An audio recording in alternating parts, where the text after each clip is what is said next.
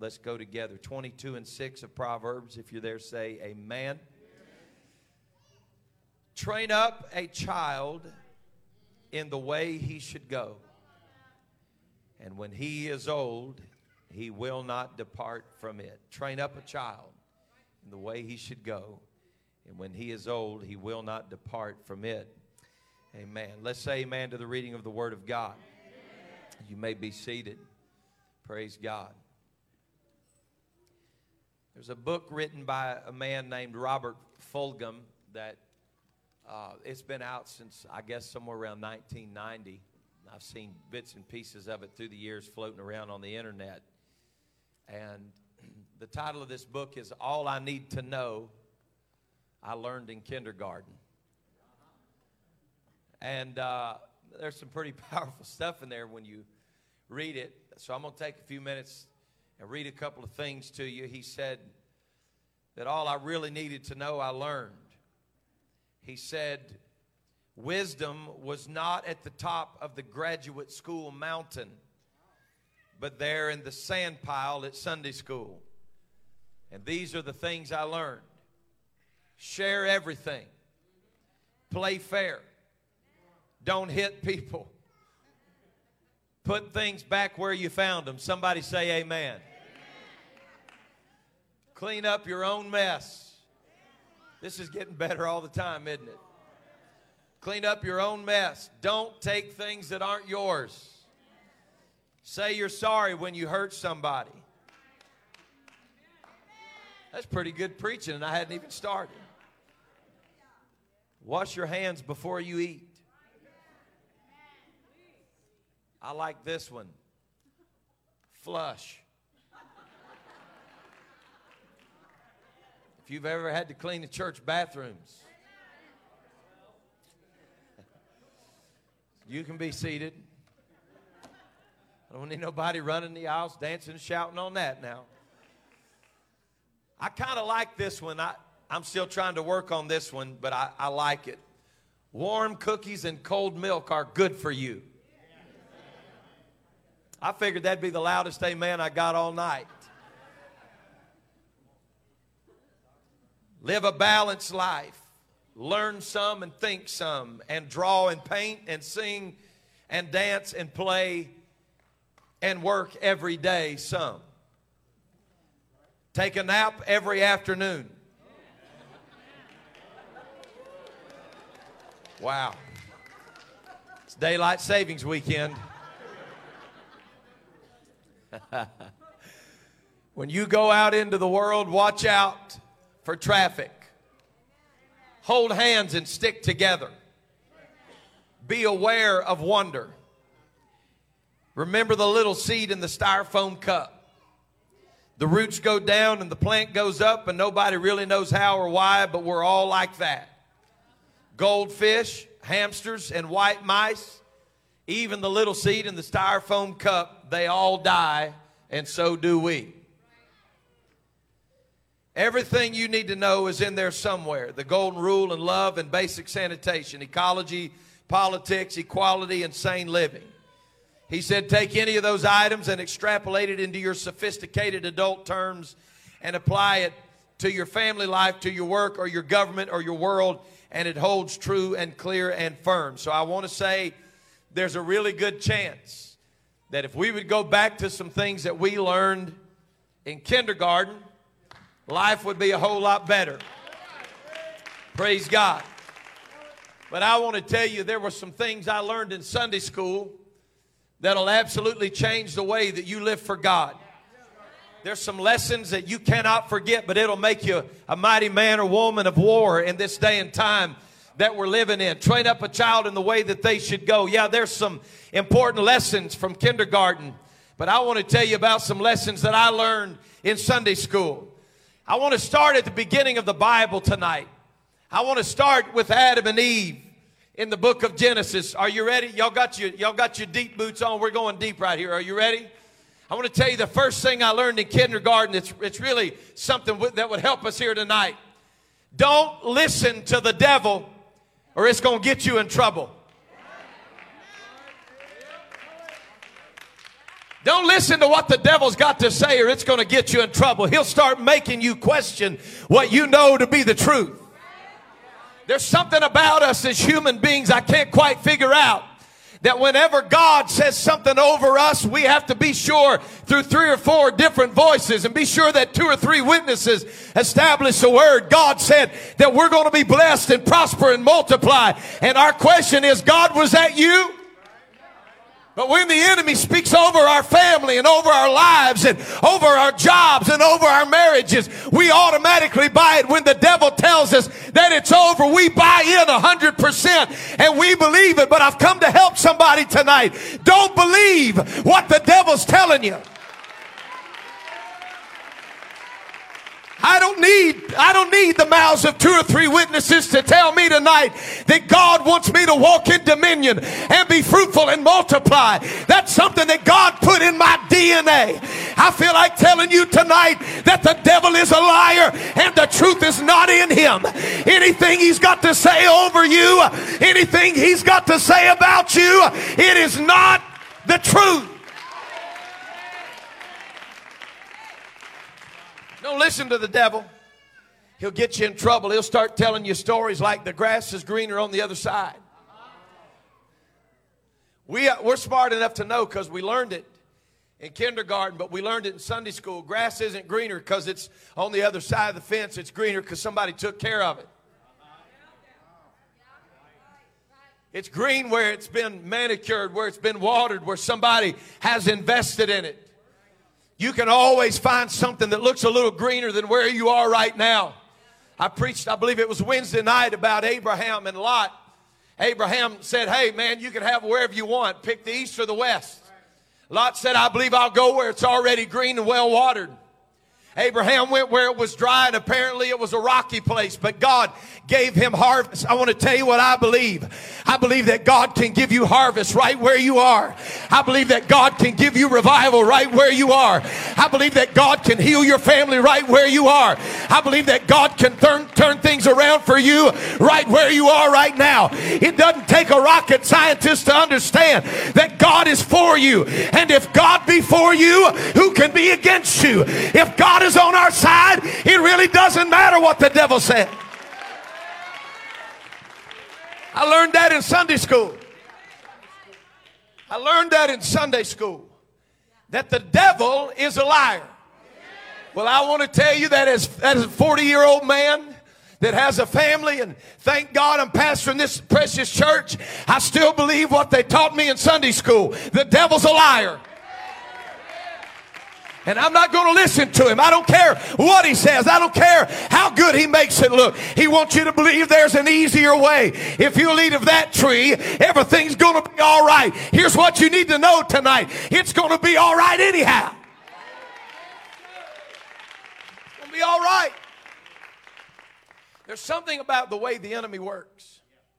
I wish I had time. I got to tell you 6 things that I learned, so stay with me. I'm not going to be here all night.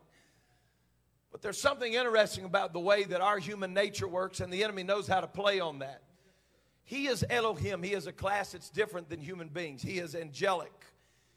He is the cherub that covereth, is what the scripture said. He's in the class of angels, of cherubims. He was guarding the presence of God. But he was there, I believe, at the beginning as man was being created and God was forming things. I believe that Lucifer saw those things. I believe that he was very aware, if I could say it like this, in the presence of the counsel of God. We know that he walked before the throne of God. We have several different places in the scripture.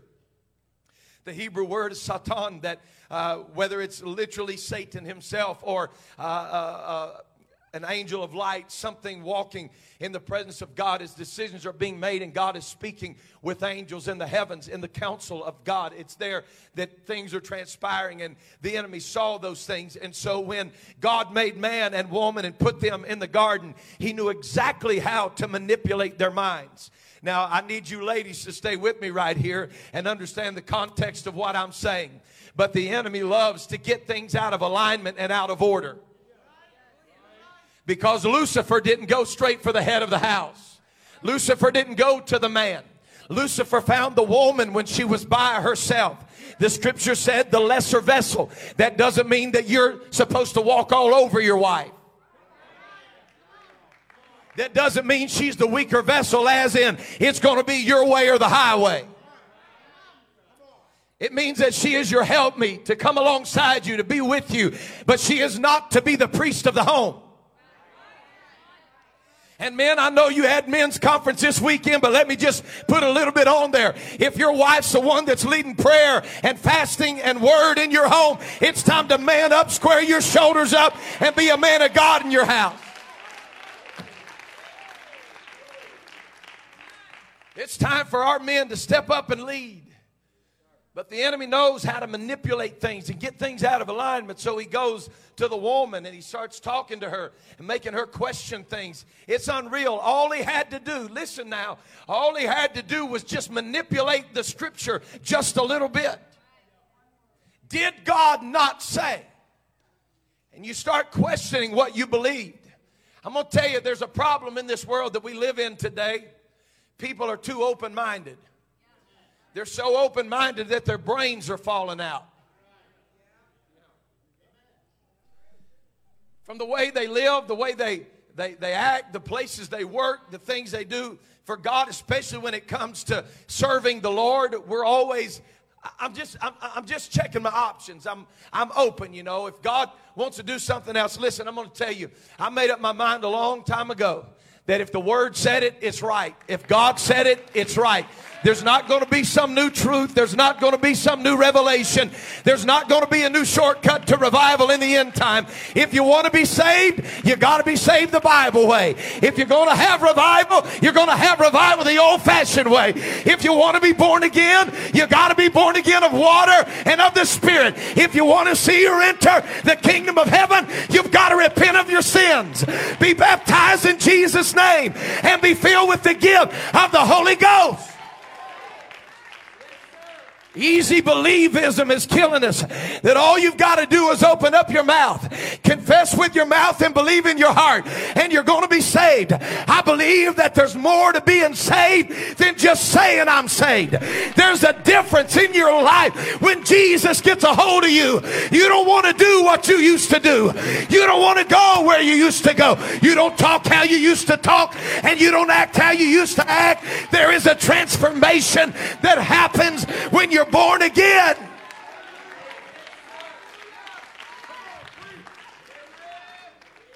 The enemy will come to the weakest among us, cause them to question.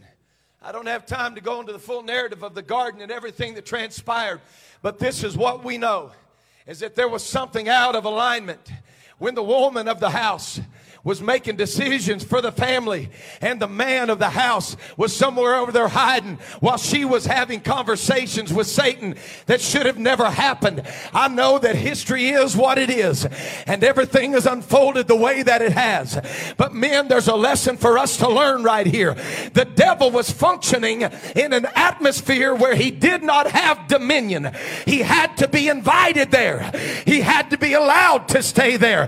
And the only thing, in my opinion, that had to happen was for man that had dominion in that garden was to step up to that serpent and say, not my wife, not my marriage, not in my house. Men, I want to tell you tonight, you've got a right to go home to your house and plead the blood of Jesus over your family. Sister, I want you to know you've got a right to go home and pray over the doors and the windows of your house. You've got a right to anoint the doors with oil. You've got a right to plead the blood. It's time we get bold and put the devil back in his place and let him know, not in my family, not in my house, not in my marriage, not with my children.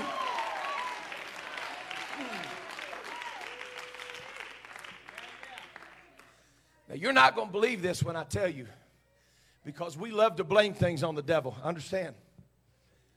But please hear me when I tell you that Adam and Eve's failure in the garden was not the devil's fault.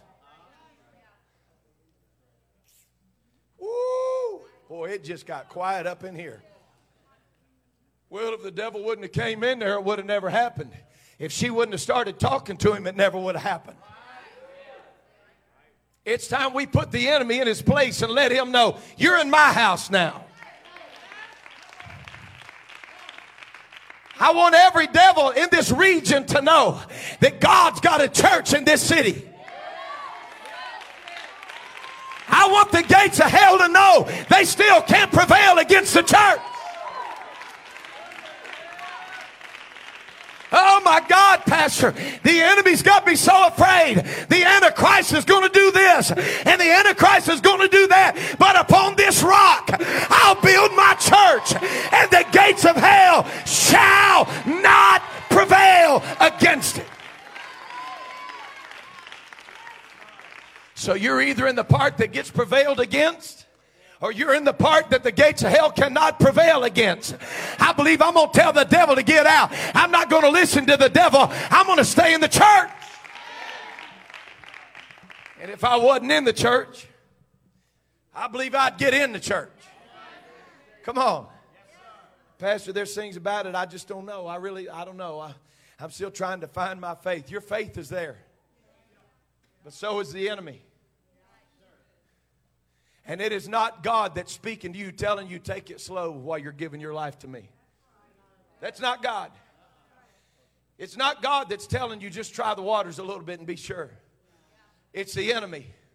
Because he knows what happens when you finally give in. I've seen it, oh Lord, I've seen it so many times in my life. I've seen people sit in meetings just like this and watch these crazy Pentecostal people that dance and shout and clap and yell and scream. And they'll say, ooh, I'll never do that. I'm telling you right now, when you realize how good it feels to be free from all of the guilt and the shame and all the things that the enemy has held over you, there's a reason why I dance, and there's a reason why I shout, and there's a reason why the devil doesn't want me to. Yes. I know that I learned in Sunday school, you shouldn't listen to the devil, because it'll get you in trouble. I'll tell you something else I learned in Sunday school, and I believe it's all I need to know to have a successful Christian walk with God. I learned a story about a man by the name of Abraham. And Abraham teaches us a principle that I believe would help us all today. And that principle is very simply this. We're on number 2. We're going to move quick. You ready? Be patient. God's word will always come to pass. When you start looking at Abraham, you find out when you get in a hurry, you do nothing but create a mess. If we had time, I sat at my desk late last night, and I was going through some of the lineage of Abraham and Isaac and Jacob, and I was going through Jacob's children, writing down, oh man, you talk about confusion. Dear God, have mercy. You start getting handmaids involved, and dude had 12 kids, 12 sons, and one daughter, and that one daughter, she got messed up. It was a jacked up deal. But there's something about this whole thing that we forget in all the chaos, that God had his hand on Abraham and God had his hand on Isaac, but Isaac wasn't the only son. There was another son by the name of Ishmael. And I don't have time to go through the whole history lesson, but if you're wondering where the nation of Islam came from, it's Ishmael. It is. He's a strong nation. The Lord said he would be a mighty nation. He would be a strong nation. But if you really want to know where he came from, he didn't come from the devil. He came from a man of faith that got impatient when God wasn't doing what he thought God should have been doing as quickly as he thought God should have been doing it. And so he stepped out of the will of God and he started listening to voices that were saying, if God was going to do it, it would have already been done. But since God hasn't done it yet, you might as well take it into your own hands and deal with it your own way. I want to preach to somebody tonight that gets impatient every now and then. If God said it, God's going to do it. The power of our faith is not manifesting the miraculous on our own, but in waiting for God to do what God said he would do. And when discouragement comes, you keep on believing. And when depression comes, you keep on believing. And when sickness comes, you keep on believing. And you walk by faith.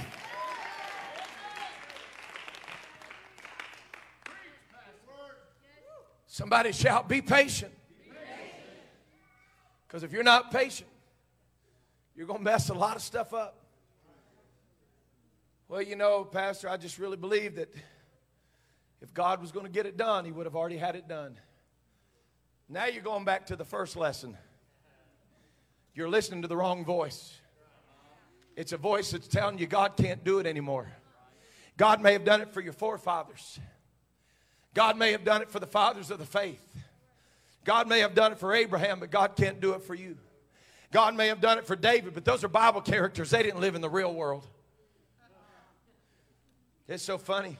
He loves to make Bible characters a figment of our imagination. He loves to make it stories that really never happened. I'm telling you right now that the book of Hebrews, the 11th chapter, lets us look into a window that's more powerful than we have ever realized. These are people that had to endure some things.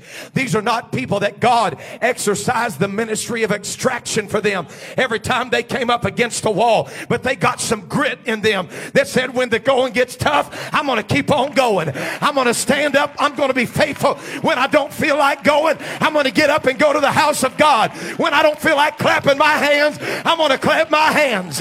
When I don't feel like dancing and shouting, I'm going to shout anyway. When I'm sick in my body, I'm going to believe God can heal me. When I don't feel good, I'm going to worship till I do. Come on, somebody. I'll give God praise when I got money in the bank. I'll give God praise when the bank's empty. I'll give God praise when the house is filled. And I'll give God praise if I don't have a house. Yes. Be patient. Don't get in a hurry. If God said it, it's going to come to pass. I know that sometimes it's hard for us to take a look at the humanity of people that we admire, but I'm a human being. If you pinch me, I'm going to scream if I don't punch you. Come on now. That was a joke. It was a joke, y'all. Y'all gonna laugh.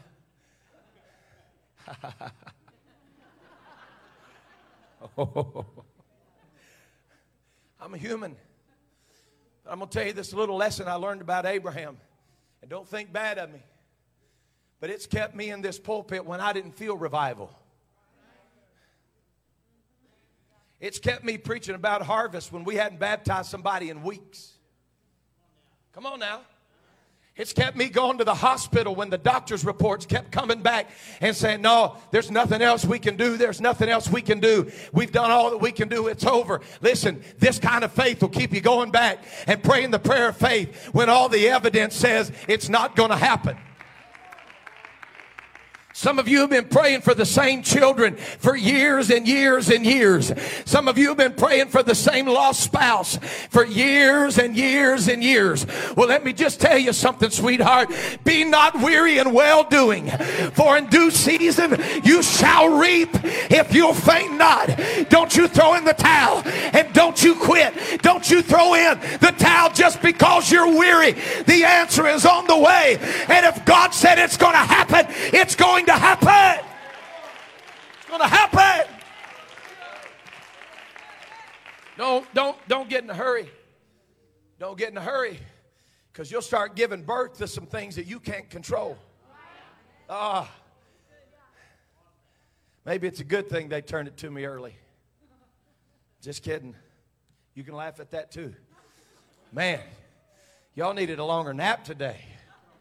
Praise God. Let's go back to that kindergarten story. Can I tell you about another lesson that I learned? It came from two different men. I like them.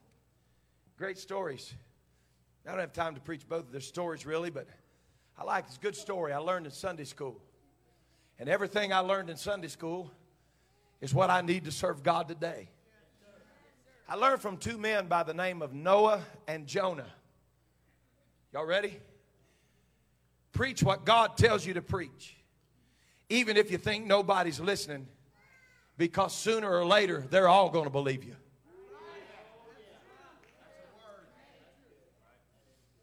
I know how it is. We read Genesis and we start looking at Noah and we're like, oh, that's cute. He built a little ark. put all that together, and then God just organized it all and orchestrated it, and those little animals came in. They came walking. I remember the parts that I learned in Sunday school. I remember that. I remember the cute little, the little velvet things, you stick up there on the... They had a giraffe and another giraffe beside that, and it was 2 by 2 for the clean. They're all walking up in the ark. I'm like, oh, look what he did. No, let me tell you something. That joker had to endure some stuff. That dude preached when nobody was listening. He was mocked. They laughed at him. He got up and said words like rain. People had never heard that. We get up and preach about things like rapture. People are like, that ain't going to happen. I think I'll just take my chances. Well, that's all right. Someday everybody's going to believe what we've been preaching.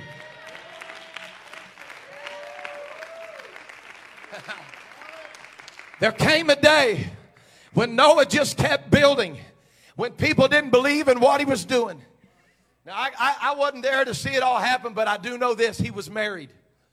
And there were some tough conversations that happened at home. Oh, yes, there were. Do you know how much this has cost us so far?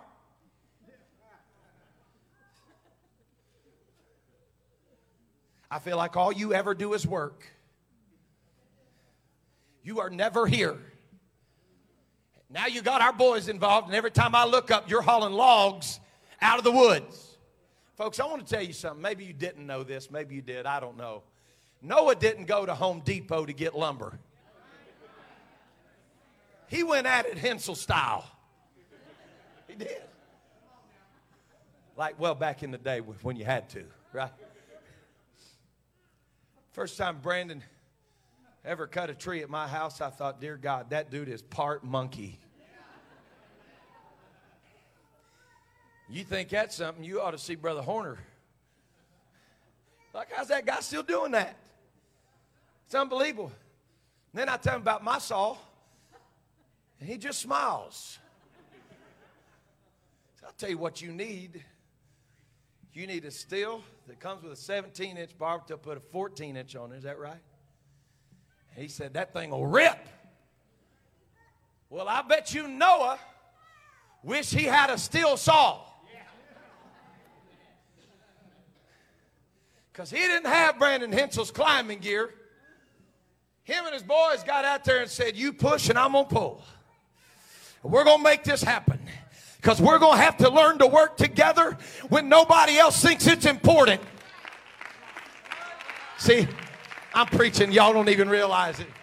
We're going to have to learn to work together when nobody believes it. It's going to take some unity if we're going to make this happen. Well, we haven't seen the first evidence of rain, but you got to believe what I'm telling you. God said to build the ark, and we're going to build the ark. And I need you working with me, and you need me working with you. We got to get this done. If we all pull together, learned that in Sunday school. Together. I got preaching this the other day in California. And I got to the verse, and I really was, Brother Snow, I was trying to be good. I got to that part that says, for your work is my work, and our work is the Lord's work. And I got the words mixed up. Because I got to that part, said, we all pull together, how happy we'll be. And I said, if your church is like my church, but if it's not like my church, then we can't work together. Because we'll let our opinions cause us to walk away from the very thing that's going to be our protection in the end time. I thank God that everybody has a right to an opinion. But my opinion doesn't matter. When God said build the ark, He meant build the ark. And I'm telling you, the Lord said He was going to build a church. And I believe I'm just going to stay with the church. It may not be the way I feel like it ought to be done. But if it's the Bible way, we got to stay in there and work until it's finished. Got to work together. Because someday the doubters are going to be standing out there watching, shaking their head. And there's going to be a foreign feeling that hits them in the forehead. Boom. What was that? Boom. I don't know. What is that? All of a sudden, storm clouds start rolling in. What are they doing? We've never seen anything like this. Listen, there were a lot of people who acted surprised by the rain when it started falling, but none of them had an excuse. And there's going to be a lot of people who act surprised when the trumpet sounds, but there is no excuse. Because we've been preaching for a long time that the Lord himself shall descend from heaven with a shout, with the voice of the archangel. I'm telling you, I still believe in the rapture, and I still believe that his return is imminent. I believe that the Lord's coming back. I believe whether he comes back pre, mid, or post-tribulation, that he's coming back, and you better be ready. Keep on building the ark, keep on working, and be ready. You ready? I believe he's coming. And I believe he's coming soon. I said, I believe he's coming soon. Jonah, you preach what the Lord told you to preach. Because you got one or two options. You're either going to preach it or wish you would have. God, I found that to be the truth. You're either going to preach what he told you to preach or wish you would have. Nope. I think I've become more a fan of Tarshish. I think that's the direction I'm going to go. Okay, your option. See, that's the thing about people. They don't believe God gives you options. Oh, he does.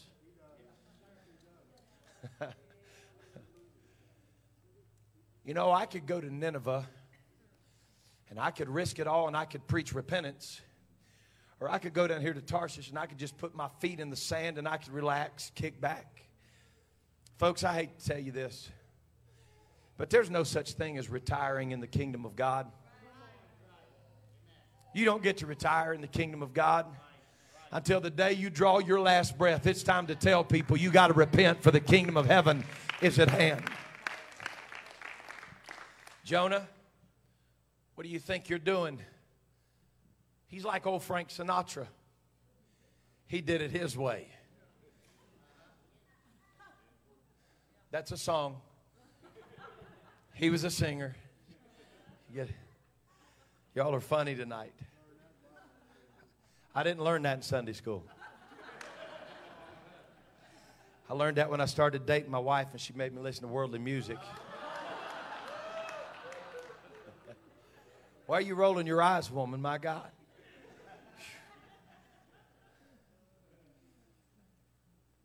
Jonah, I'm going to put you in a place where you can hear my voice again.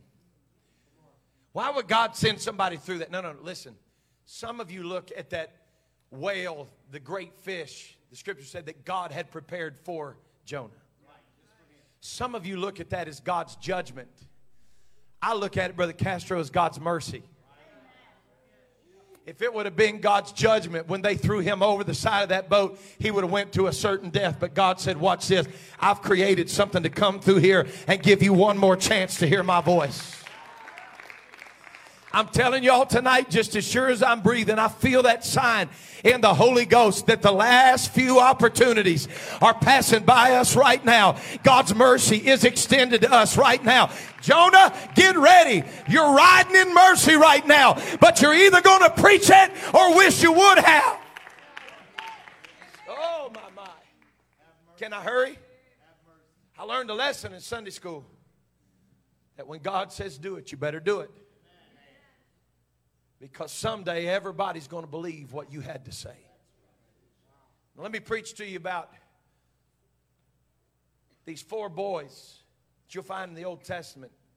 Some of my favorite Sunday school stories. They all got new names. When they moved them into Babylon, they all got new names, but none of them accepted them. We call them Shadrach, Meshach, and Abednego, and then Daniel. And I want to tell you a little lesson that I learned from these 4 guys. It's pretty powerful. Are you ready for the first lesson I learned? This is the lesson I learned from Shadrach, Meshach, and Abednego. And if this don't light your fire, your wood's wet. I'm going to tell you what I learned. If you'll stand up for God, He'll stand up for you.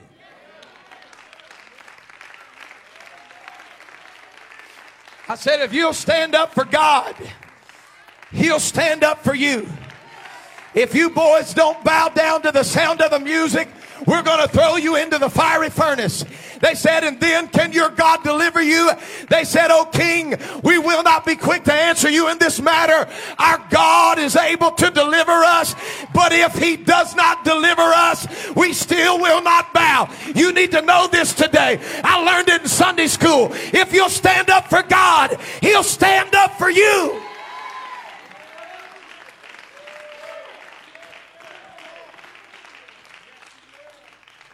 This is not a one-time thing. It's a book of Acts principle. Because the Bible said that Stephen, and I wish I had time to really preach this. It's a whole sermon on its own. But the Bible said that Stephen was being stoned and Paul was standing there. Stephen's spirit was right with God. But understand where we're at in the scripture is that Jesus has already been crucified, buried, resurrected, and ascended to His rightful place in glory. Hebrews said that He offered one time and He sat down. That's what it said. That Jesus Christ sat down at the right hand of power. He's seated. But Stephen, when he was being stoned, he said, Lord, lay this not to their charge. And the Bible said that he looked up into heaven and there he saw Jesus standing at the right hand of power. It's interesting. Because if you understand chronologically what's happening, Jesus has already taken His seat. But when Stephen took a stand for Jesus, he looked up into the heavens and Jesus stood back up. Because if you'll stand for Jesus, He'll stand for you. If you'll take a stand right now, it doesn't matter what the world says. It doesn't matter what the world does. It doesn't matter what kind of trouble you face. If you'll take a stand for God, God will stand for you. Hallelujah. Let me hurry. And then there was a fourth one. He was powerful. He was a prayer warrior. He refused to be defiled with the king's meat and the king's drink. Daniel, powerful guy. There's a really neat lesson that I learned in Sunday school. Y'all ready? Here comes your kindergarten Sunday school. If you'll open up your mouth and pray, He'll shut the mouth of the lion. It is not my job to walk around shutting the mouth of every lion that won't quit roaring. You need to know that your adversary, the devil, as a roaring lion, walketh about seeking whom he may devour. My job is not to shut the mouth of the lion. My job is to open up my mouth and sing praises to the Lion of the tribe of Judah. If you'll open up your mouth and you'll pray to God, then God will shut the mouth of the lion. I learned that in Sunday school. Darius couldn't sleep. What have I done? This boy's been thrown into the lion's den. He don't deserve that. Now I know this isn't the King James Version, but it's in the Bible just like this. It doesn't say it just like this, but it's in there. They put Daniel in there to be devoured. But the Bible said that God turned that lion into a my pillow.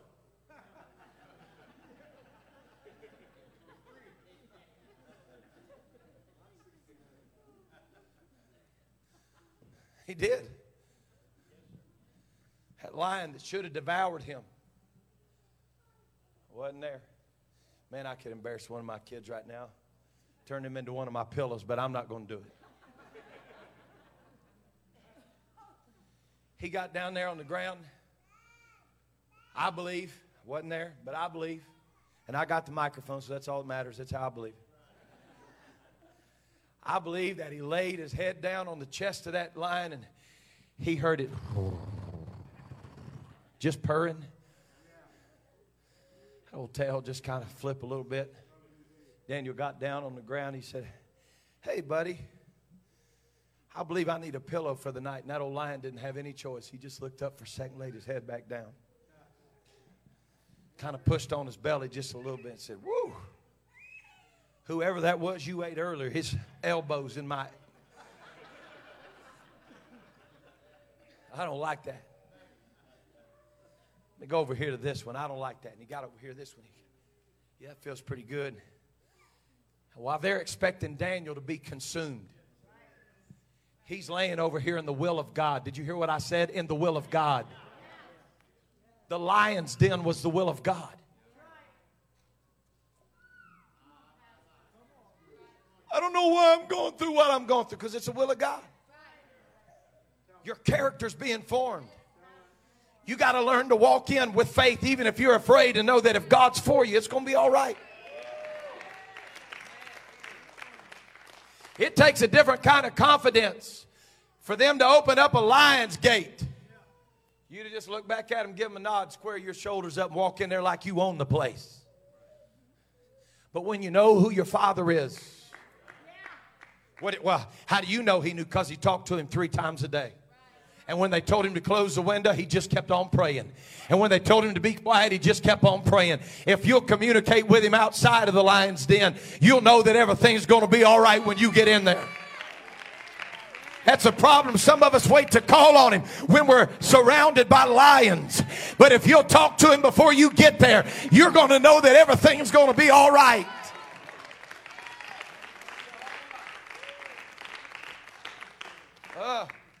Pastor, are you afraid of the end times? If I told you I didn't have some trepidations, I'd probably be lying. I've got kids. You understand what I'm saying? I'm not trying to make this spooky wooky, but I got kids. I mean, dear God, I've been worried the last couple of years what we've been through. It's been weird. I got kids and I got church family, and I love you, precious people. I thank God for you. It's hard when you can't be together. And in the end time, if we have to stay around too long, it looks like there may be some pretty chaotic things that happen. And I don't want my kids to go through weird things. I mean, that's just the daddy in me. But while I may have some trepidation about the uncertainty of it, I can tell you this for sure. I'm not afraid. Because if the worst thing in the world they can do is threaten you with what you've waited for all your life, I know. I get it. Oh, God, that's scary. Look, you got to get ready. You got. If you have not repented of your sins and been baptized in Jesus' name and filled with the gift of the Holy Ghost, you better get ready. It's time to get ready.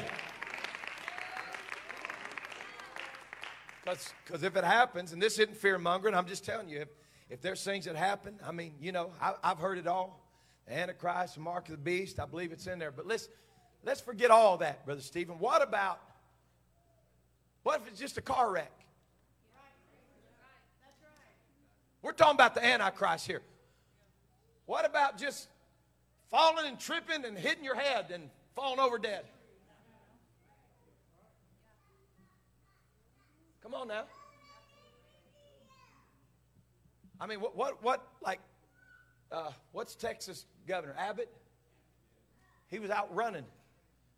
A tree just fell and hit him. He's been crippled. Like, what do you do then? Like, this wasn't the Antichrist. This ain't the mark of the beast. It's life. What are you going to do if it comes to an end before you're ready? I'm not even going to give you the answer. You know the answer. It's time to get ready. It's time to open up your mouth and call on the name of the Lord. Because if I've got to walk into the lion's den, I'm going to walk in there with my shoulders squared up knowing God is for me. And so while Daniel's over there snoring, taking a nap on the belly of a lion, Darius is tossing and turning in a sweat-soaked bed, saying, what have I done? You hear me when I tell you there's something that's a supernatural peace, Bishop. It passes all understanding in knowing that God has got this thing. I learned that in Sunday school. Be faithful. Open up your mouth and pray. Stand for God. Do whatever you've got to do, and God's going to take care of it. I'm almost finished. I'll talk to you about one more guy, and I'm done. He's one of my favorite Bible characters. I loved him in Sunday school, and I still love him today. I probably preached about this guy more than anybody except for Jesus Christ himself. He's an interesting guy. Old Testament character. There's probably more secular people that make reference to this Bible character than any other in the world.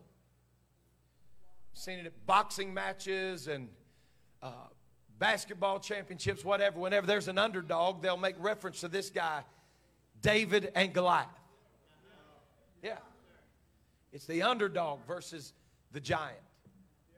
But that's a pretty secular idea. Because I don't believe that David ever was the underdog. Well, so here's what we know about David, that when God sent the prophet Samuel over to Jesse's house to anoint the next king, David was anointed king, but he wasn't picked first. He was picked last. And so here's the first thing that I learned in Sunday school about David. Don't be intimidated if you're not picked first. Because when God picks you,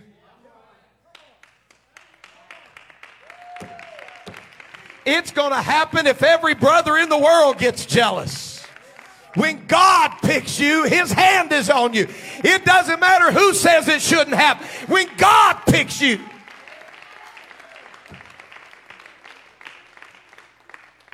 If God picks you, it doesn't matter what Jesse says. Samuel said, are these all of them? These are all your boys? He said, well, there is one more.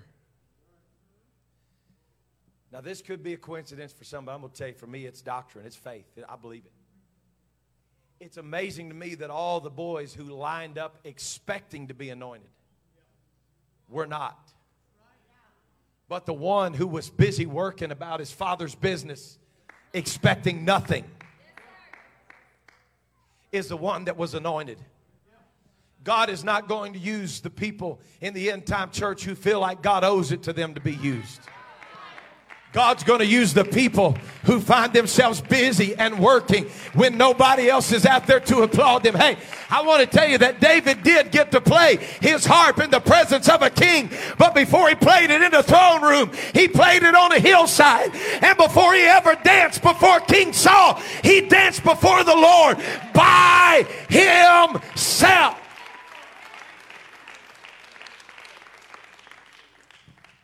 So you may not get picked first.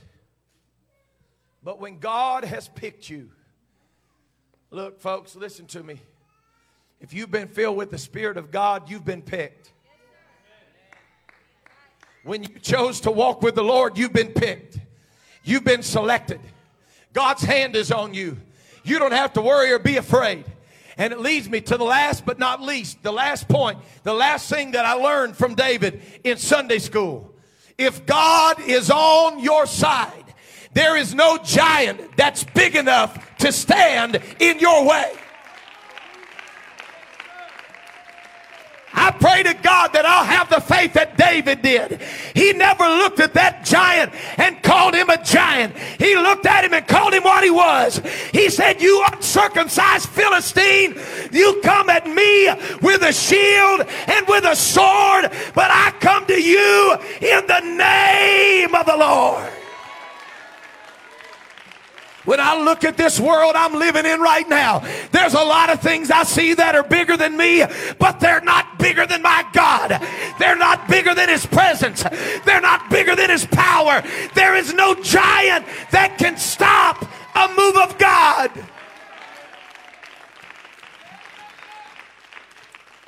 If God is on my side, let's stand together. No foe can stand against us. If God is on my side, I don't have to be afraid. I've preached it many times through the years, but I still believe it to be true. The Bible said that David took off running towards Goliath. I don't know. Some say he was trying to outrun his fear. I don't believe that, because he had a chance to back out when Saul told him he couldn't do it. Everybody can always tell you how to do it. You hear me? Here, son, put this on. No, I don't want to put it on. That empty armor syndrome that Saul had, that's pretty prevalent in the church, you know. They don't want to put it on, but they can tell you how to wear it. He said, I can't do it. It hadn't been tried. He said, well, I don't think you can whoop him because you're just a youth. I don't think you can do this. David said, there's a cause that's bigger. And I'm going to face this uncircumcised Philistine. And I'm going to go at him in the name of the Lord. Yes, yes. I don't believe David ran because he was trying to outrun his fear. I believe David was running because he knew God was going to use somebody. And if David would hurry up and get there, he would be the one that God used.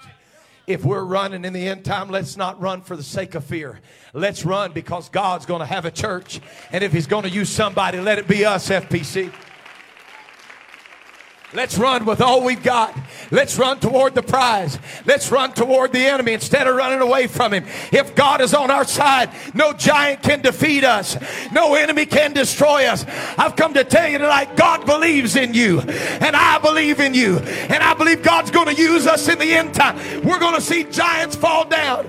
We're going to see Jericho walls fall down. If God be for us.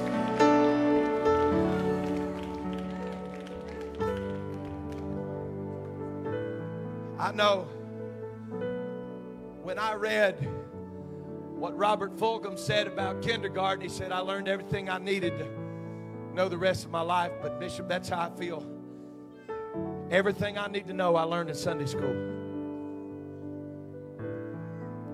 If God is for me, I can make it. I need about a dozen people in here tonight that'll believe what I'm preaching to you. I want you to find somebody close to you right now. I want you to look them smack dab in the eyeball. And I want you to tell them God believes in you. And you're going to make it. Come on.